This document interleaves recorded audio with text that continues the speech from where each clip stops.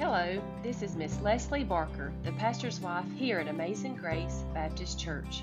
Thank you for joining in today. Our prayer is that the Lord will speak to your heart through His Word, and that this podcast will be a source of encouragement and a blessing to you today. Today I want to talk about ruined teenagers. Ruined teenagers. You know, we often talk about raising children, don't we? And you hear your pastor, and there's all kind of books on raising children. And I've noticed in several of the Jubilees, when we have a question and answer time, that many of you women will ask questions about how to deal with wayward teenagers. So I put a lot of thought and prayer in it and thought about how my husband and I did it. And that's what I'm going to tell you today. What you do about teenagers that have almost become ruined teenagers. So let's pray first.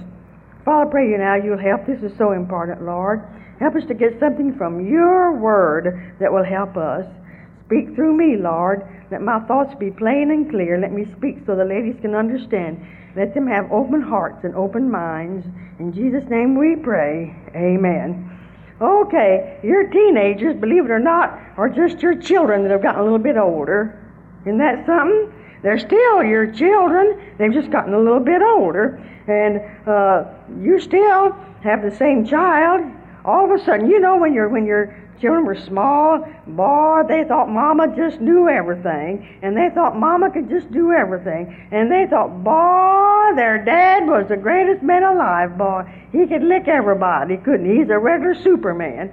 But now all of a sudden they become teenagers and they're beginning to kind of think for themselves, and they begin to have many, many questions and many things that they wonder about. And you know what they begin to think? Mama's old-fashioned and Daddy's old-fashioned. Well, you know, I want to tell you something that's just a little bit more old-fashioned than you and a little bit more old-fashioned than your husband. You know what that is? S-I-N, sin. See, sin is more old-fashioned than you. So you still have a whole lot more sense, a whole lot more wisdom, a whole lot more know-how than your teenage son or your teenage daughter.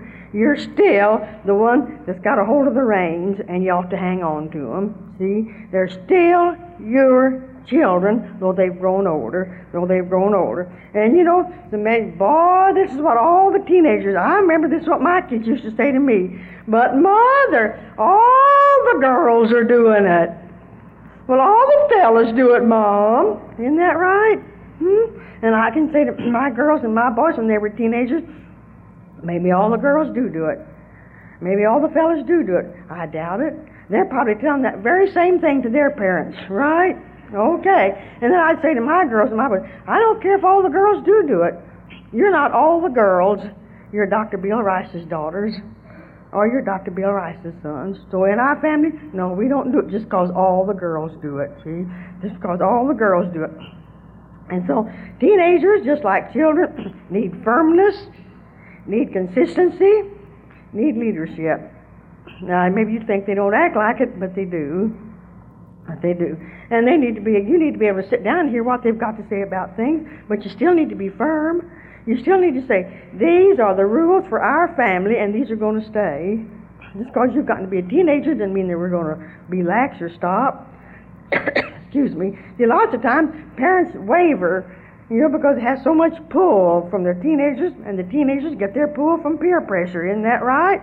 All right. So you've got to be just as firm as you can be. Now I want to read you a story in the Bible, just real quickly. Can't read all of it, but we're going to read some of it. And this is in 2 Samuel, the 13th chapter. 2 Samuel, the 13th chapter. And this is the story of David's teenagers. See, at this time, probably Tamar was 17 years old, and Absalom was probably 19, and Amnon may have been just a little bit older, but anyway, they were still unmarried. For all practical purposes, they were teenagers. All right, they still need the ruling and the direction from their father. And here's the sad, sad story. And it came to pass after this that Absalom, the son of David, had a fair sister whose name was Tamar, and Amnon, the son of David, loved her. Now you see, Tamar and Absalom were full brother and sister, and Amnon was a half-brother. You know, he had a different mother, but they were all three children of David. All right. And Amnon was so vexed that he fell sick for his sister Tamar, for she was a virgin. And Amnon thought it hard for him to do anything to her. And Amnon had a friend whose name was Jonadab. All right, the 4th verse. And so this friend said, Why art thou, being the king's son, lean from day to day? Wilt thou not tell me? And Amnon said unto him, I love Tamar, my brother Absalom's sister. Excuse me, all right. So then Amnon, Jonadab said, well, why don't you play like you're sick and make your father think you're sick? And so Amnon, in the 6th verse, he lay down and made himself sick. And when the king was come to see him, Amnon said unto the king, I pray thee, let Tamar my sister come and make me a couple of cakes in my sight, that I may eat at her hand. All right, in the 8th verse, so Tamar went to her brother Amnon's house, and she took flour and kneaded it, and made cakes in his sight, and she did bake the cakes. And she took a pan and poured them out before him, but he refused to eat. All right, the reason he didn't eat, he wanted her to come into his bedroom. All right, so she went and she brought them to him in the 11th verse. And he said, Come lie with me, my sister. And she answered him, Nay, my brother, do not force me, for no such thing ought to be done in Israel. Do not thou this folly to me. In the 14th verse, he forced her and lay with her. Then Amnon hated her exceedingly, so that the hatred wherewith he hated her was greater than the love wherewith he had loved her. And Amnon said unto her, Arise, be gone. And she said unto him, There is no cause. This evil in sending me away is greater than the other thou hast done to me. And he would not hearken unto her. Then he called his servants that ministered unto him, and said, Put now this woman out from me, and bolt the door after her. Now, isn't that a sad, sad story? You know, you say, well, you know, lots of times we can make so many excuses why children go wrong, why teenagers go wrong. Isn't that right? You say, well, they come from such a poor family. But look at these teenagers. My goodness, they came from a good family. You couldn't find any better family, could you? It was the king's family. They came from the king's family. Boy, they were really the elite. And besides that, they were fine-looking young people. Sometimes you say, well, you know, she's not a pretty girl, and she's just so dying for affection. So naturally, she went off and got into trouble because she found some boy that paid some attention to her. Or maybe say, well, that girl is just so beautiful. She's just so beautiful. No wonder she got in trouble. Well, here you find this is a handsome family, because it says up here that in the very first verse that Tamar was a fair sister. That means beautiful in the Bible. She was a very, very beautiful girl. And then we know also about Absalom. My goodness, over in the next chapter, in the 25th verse, it says, But all Israel there was none to be so much praised as Absalom for his beauty. From the sole of his foot to the crown of his head, there was no blemish in him. So my goodness, these are really handsome kids, weren't they? And then also, you know what? They were well trained. They were well trained. They weren't kids that just left to grow up by themselves. They were well trained. First of all, we're going to find out that Tamar, she knew how to cook. In the 8th verse, it said, So Tamar went to her brother Amnon's house, where he laid down, and she took flour and kneaded it and made cakes in his sight and did bake the cakes. Well, she'd been taught to cook, and she'd been taught to be useful, hadn't she? Well, yeah, she grew up, she'd been trained, and then she was a very obedient girl. She'd been taught to be obedient, because in the 7th verse, Then David sent home to Tamar, saying, Go now to thy brother Amnon's house, and dress him meat. So she was obedient. She did what her father said, so that's good. Then she was tender-hearted. She was a lovely, sweet, tender-hearted girl. In the 10th verse, it says, and Amnon said unto Tamar, Bring the meat into the chamber, that I may eat of thine hand. And Tamar took the cakes which she had made and brought them to him. So you hear this old big old sick fella playing like he was sick, laying in there on the bed, and he says, I just don't feel like coming to the bed, Tamar. Please bring it in to me. And so she brought the food into the bedroom. Now, she had no business doing that, but she was tender-hearted, and she wanted to be kind to him, so she took it right in to his bedroom. Then another thing, we know that she was a pure, virtuous girl. She was a clean, pure girl. In the very first verse, it tells us, in the 2nd verse, it tells us that she was a virgin. She was a virgin. And then over here, let me see. When he wanted her to come in, she said, No, I don't want to come into thee. She said, This should not be done unto me. And she refused. She didn't want her brother to do this to her, so she'd been taught to be clean and pure. And I think even though Amnon had some thoughts of purity in his mind, because up here in the 2nd verse it said, you know,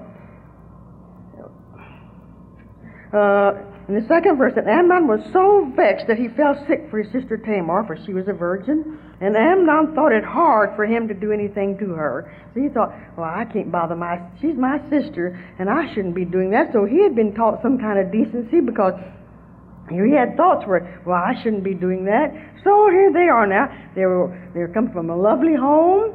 They come from fine folks. Well, there wasn't any finer person on earth than David was. They were men after God's own heart, and they had been well trained, and they were nice-looking young people and beautifully dressed. On down here a little bit later in the 18th verse, it tells us about this beautiful, beautiful robe that she wore, which all the king's daughters wore. Beautiful colored garment, divers colors.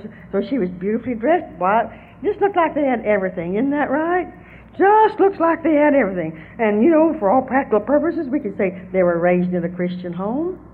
They were raised in a Christian home. I imagine they went to Sunday school and church just about every Sunday, you know, if it didn't rain or if grandma didn't come or if we didn't have a picnic planned or something. You know, they went to Sunday school and church just about every Sunday, you know, I imagine. So what did go wrong? What did go wrong? Well, let's see what did go wrong with these young people. Number one, improper training. Improper training. Proverbs 22:6 says, train up a child in the way he should go, and when he's old, he will not depart from it. Now that's a promise. That's a promise. Did you know that?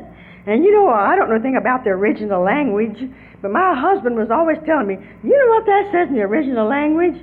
No, what does it say? And he would explain it to me, you know. And so one day he said to me, do you know what that verse really says in the original language? No, what? And here's what it says. Train up a child in the way he should go, and when he's ready to shave, he'll still be going that way. See? That means, in other words, you train up a child right, and when he gets to be a teenager and he starts getting fuzz on his little chin, he'll still be going the right way. But you see, you got to train him up right. Now, you should have started with these little tiny things. And, you know, starting when they get to be 12 and 13, that's a little bit late. But there still can be hope. See, all right. So now, when they get ready to shave, they're going to still be going the right way. All right. So, you know, I remember one time in a revival meeting. Well, my husband and I were in Chicago, Illinois, going to Moody Bible Institute. And Dr. John Rice, my husband's brother, came to Chicago to hold a revival meeting at the Chicago Gospel Tabernacle. And so every night, my husband and I would go with him. And one night, he spoke on the family. He spoke on the family. So he talked about raising children. Well, at this time, his girls were, well, I don't know, probably Grace was 15 years old and right on down the line. Maybe she wasn't that old, but anyway, they were, you know, they weren't grown yet. They weren't finished yet, you know. And he preached on the home. So when he got through, I was standing up there by Dr. John and my husband, and here comes this woman up, and this woman says, Dr. John Rice, you can preach on raising the family now while your girls are little, but you just wait and see how they turn out. Then you won't be so bold.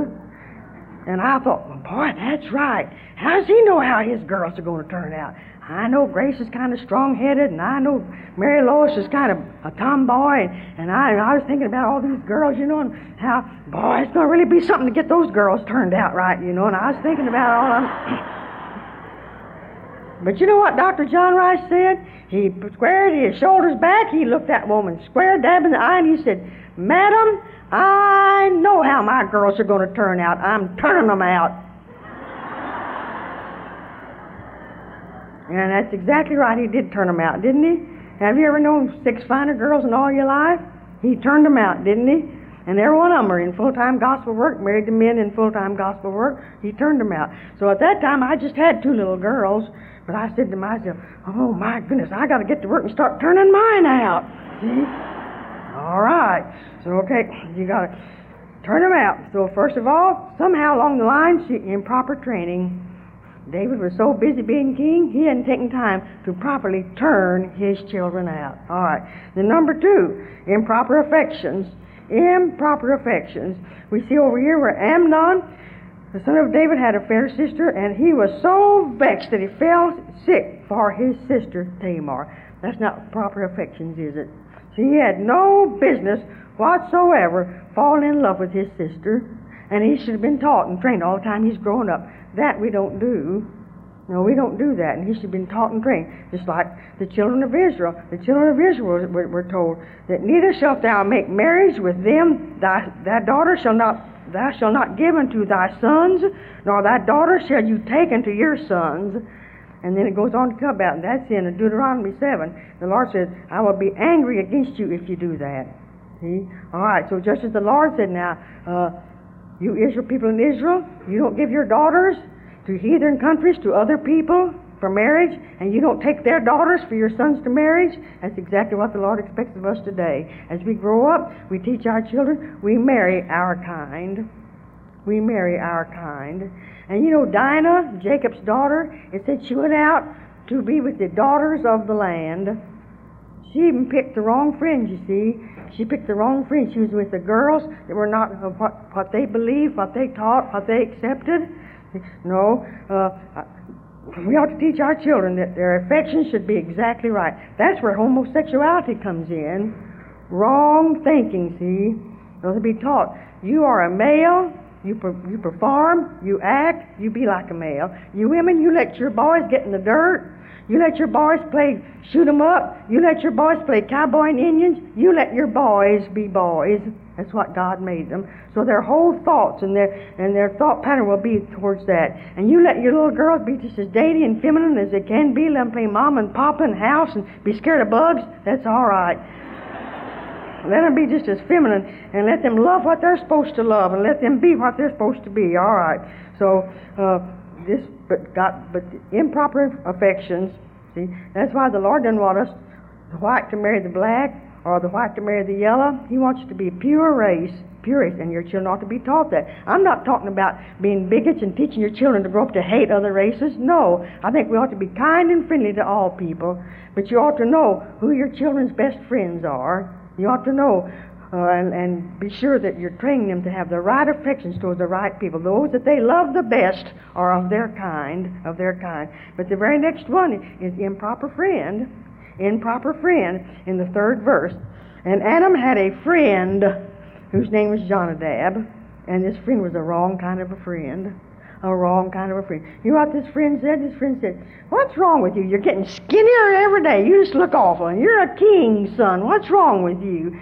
And he said, oh, I just love my sister so much. I'm love sick. Can't eat, can't do anything. I'm so sick for my sister. And so this friend said, well, I'll tell you what you do. I'll tell you how to get her. I'll tell you, play sick. Play like you're sick. And you go in there and get on your bed and just moan and groan and be sick. And when your father comes to visit you, well, tell him, oh, I'm just so sick, I need somebody to come take care of me. You reckon my sister could come and take care of me? Now, that was not the right kind of a friend, was it? If you'd had the right kind of a friend, the right kind of friend would say, oh, snap out of it. Get up from there, quit being such a prissy pants, and get out there and get to playing and forget about that sister of yours. Now, come on, but see, he's the wrong kind of a friend. So you've got to be careful about what kind of friends your children have. You know, I've often heard my son Pete say that good never pulls evil up, but evil always pulls good down. And that's right, you see. You watch your children's friendships, because if they have the wrong type friend, they can pull them the wrong way. Isn't that right?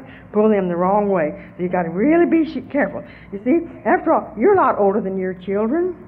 And you know a lot more than your children do. And if there's some little boy that your little son's playing with, or your big teenage son's playing with, and you know that's not proper, then you ought to put a stop to it right then and there. Or if your teenage daughter has a girlfriend that you know is pulling her and getting her thinking the wrong things and wanting to do the wrong things, then you ought to stop it right then and there. You're still the mother. You're still stronger than they are. You still got more sense than they have. You're still giving them food to eat and clothes to wear and a house to live in. So you ought to be firm, take those reins by the hands, and take a hold of them. And you know who your children's friends are, where they go, what they're doing, when they're going to get in, and all about it. And you ought not ever permit your daughter to have a good friend, boy, male or female, that's unsaved. Or you ought not ever permit your son to have a good friend, male or female, that's unsaved.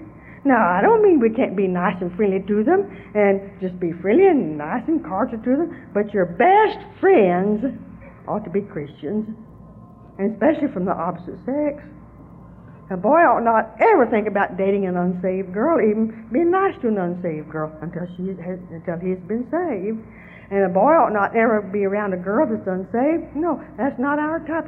That's like the children of Israel. You don't give them to those heathen people. Stay away from them. You see, you fall in love with who you run around with. And just because you're being nice to somebody to try and get them saved, watch out. See? So if your son says, well, Mom, I'm just being nice to her. She's such a sweet girl and such a nice girl, and I just want to get her saved. Then you say, son, if you want to get that girl saved, let me deal with her. Let Aunt Susie take her to church. Let your sister be nice to her, but you leave her alone until she is a Christian girl and living for the Lord. You watch your children's friendships. You watch their friendships. And you need to know exactly where they're going. If they say, I'm going with Sally to study tonight, then you know what you ought to do? About 9 o'clock, call over to Sally's house. Say, may I speak to my daughter Nancy, please? Nancy? Why, they're not here. I understood they're over at your house.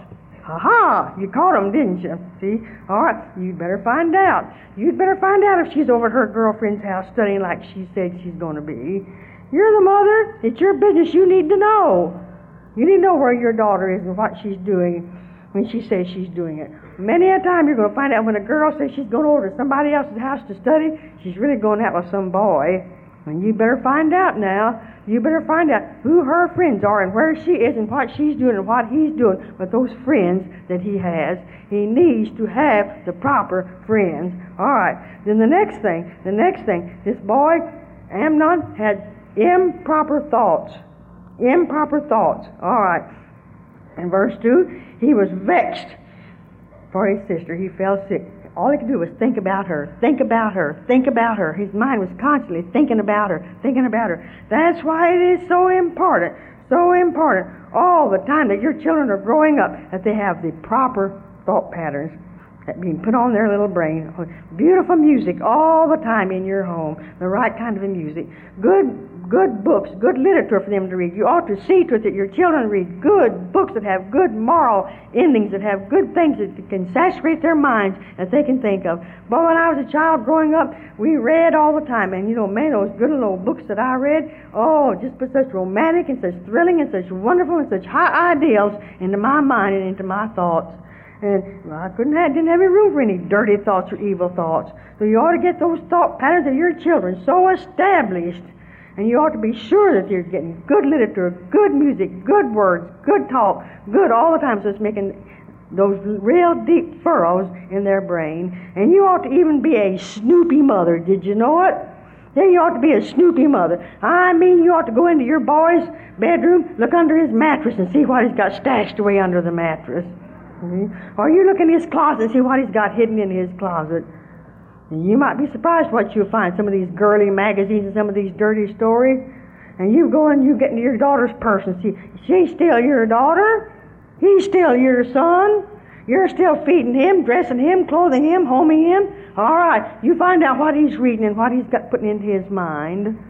He's still your child, and you help him to get good, clean, pure thoughts established there. You be firm and you be consistent all the time. Then the next thing, he had no respect for his father. He had no respect for his father. This friend said, come on, fool the old man. Fool him, lie to him. And that's exactly what he did. He told a big old lie to his dad. I'm sick, I want my sister to come. He didn't have any respect for his father. And I would say right here that here's where the mamas fell down. See? Because a child learns honor and respect for their father from the mother. Did you know that? Yes. Children are around their mother more than any other person in the early years of their life, I hope. Okay? And so, you know, if a mother says, oh, that old Miss Jones, she makes me sick at my stomach, then it makes your little daughter sick at her stomach too, see? All right. And if you say, oh, that teacher, I wish they'd get a new teacher down at that school, then the children aren't going to like that teacher. See? If you say, oh, our pastor, why does he have to preach on that on Sunday morning for? I just wish he wouldn't be so hard-hearted when he preaches and blah, blah, blah about the pastor. Then pretty soon the children are going to think, boy, that preacher, he's not much count. He preaches too hard. See, they're going to pick up what Mama says. See? All right, so if you say, oh, that daddy of yours, I wish he'd get some sense knocked in his head. He doesn't have a bit of sense. Then pretty soon your children are going to begin to feel that way. See? Yes, ma'am, that's exactly right. But if you hold your husband up to honor and respect, then your children will have that very same honor and respect. And they ought to be taught to say yes, sir, and yes, ma'am. And they ought to be taught that, boy, when Dad walks in, we get up and give him our seat. Taught to have honor and respect for the man you married, the greatest man on earth. I could not ever imagine one of my children putting on a show and acting like they were sick and telling a lie to their dad. They had too much honor and respect for him.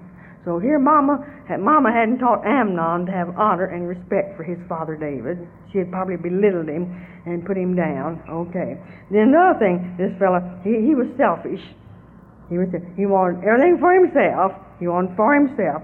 So in verse 14, howbeit he would not hearken unto her voice, but being stronger than she, forced her and lay with her. And so he wanted it, and what he wanted, he didn't care what happened to her. He didn't care if he hurt her, gave her respect. Didn't care what damage he did to her body. He didn't care. All he wanted was what he wanted himself, what his body craved, what he wanted. He was a selfish man.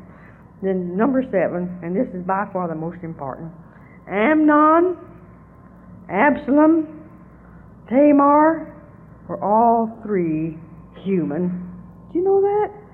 They were all 3 human. She was a lovely, beautiful girl with the body of a girl. They were both fine men with strong male bodies. And you know, I think sometimes mothers are about the dumbest things on earth.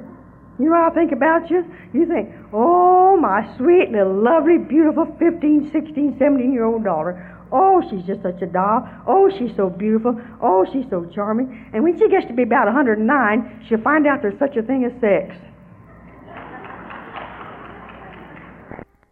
You think, oh, my fine, stalwart son. Oh, 19 years old, just as fine a man. Boy, he wouldn't do anything wrong. He's such a fine man. When he gets to be about 240, he's going to learn there's something like sex.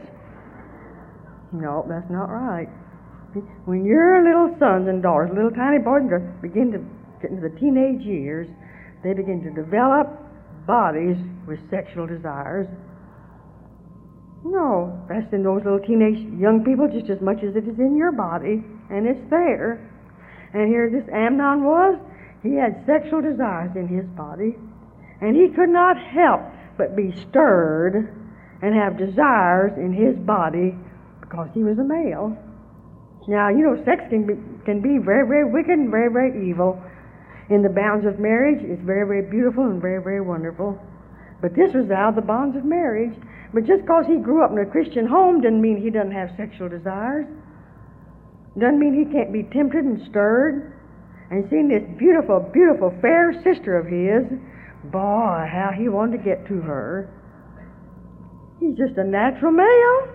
Just exactly natural. And an old friend of his that wasn't any better than he was, or probably worse, helped him to go right into what he wanted to go into anyway.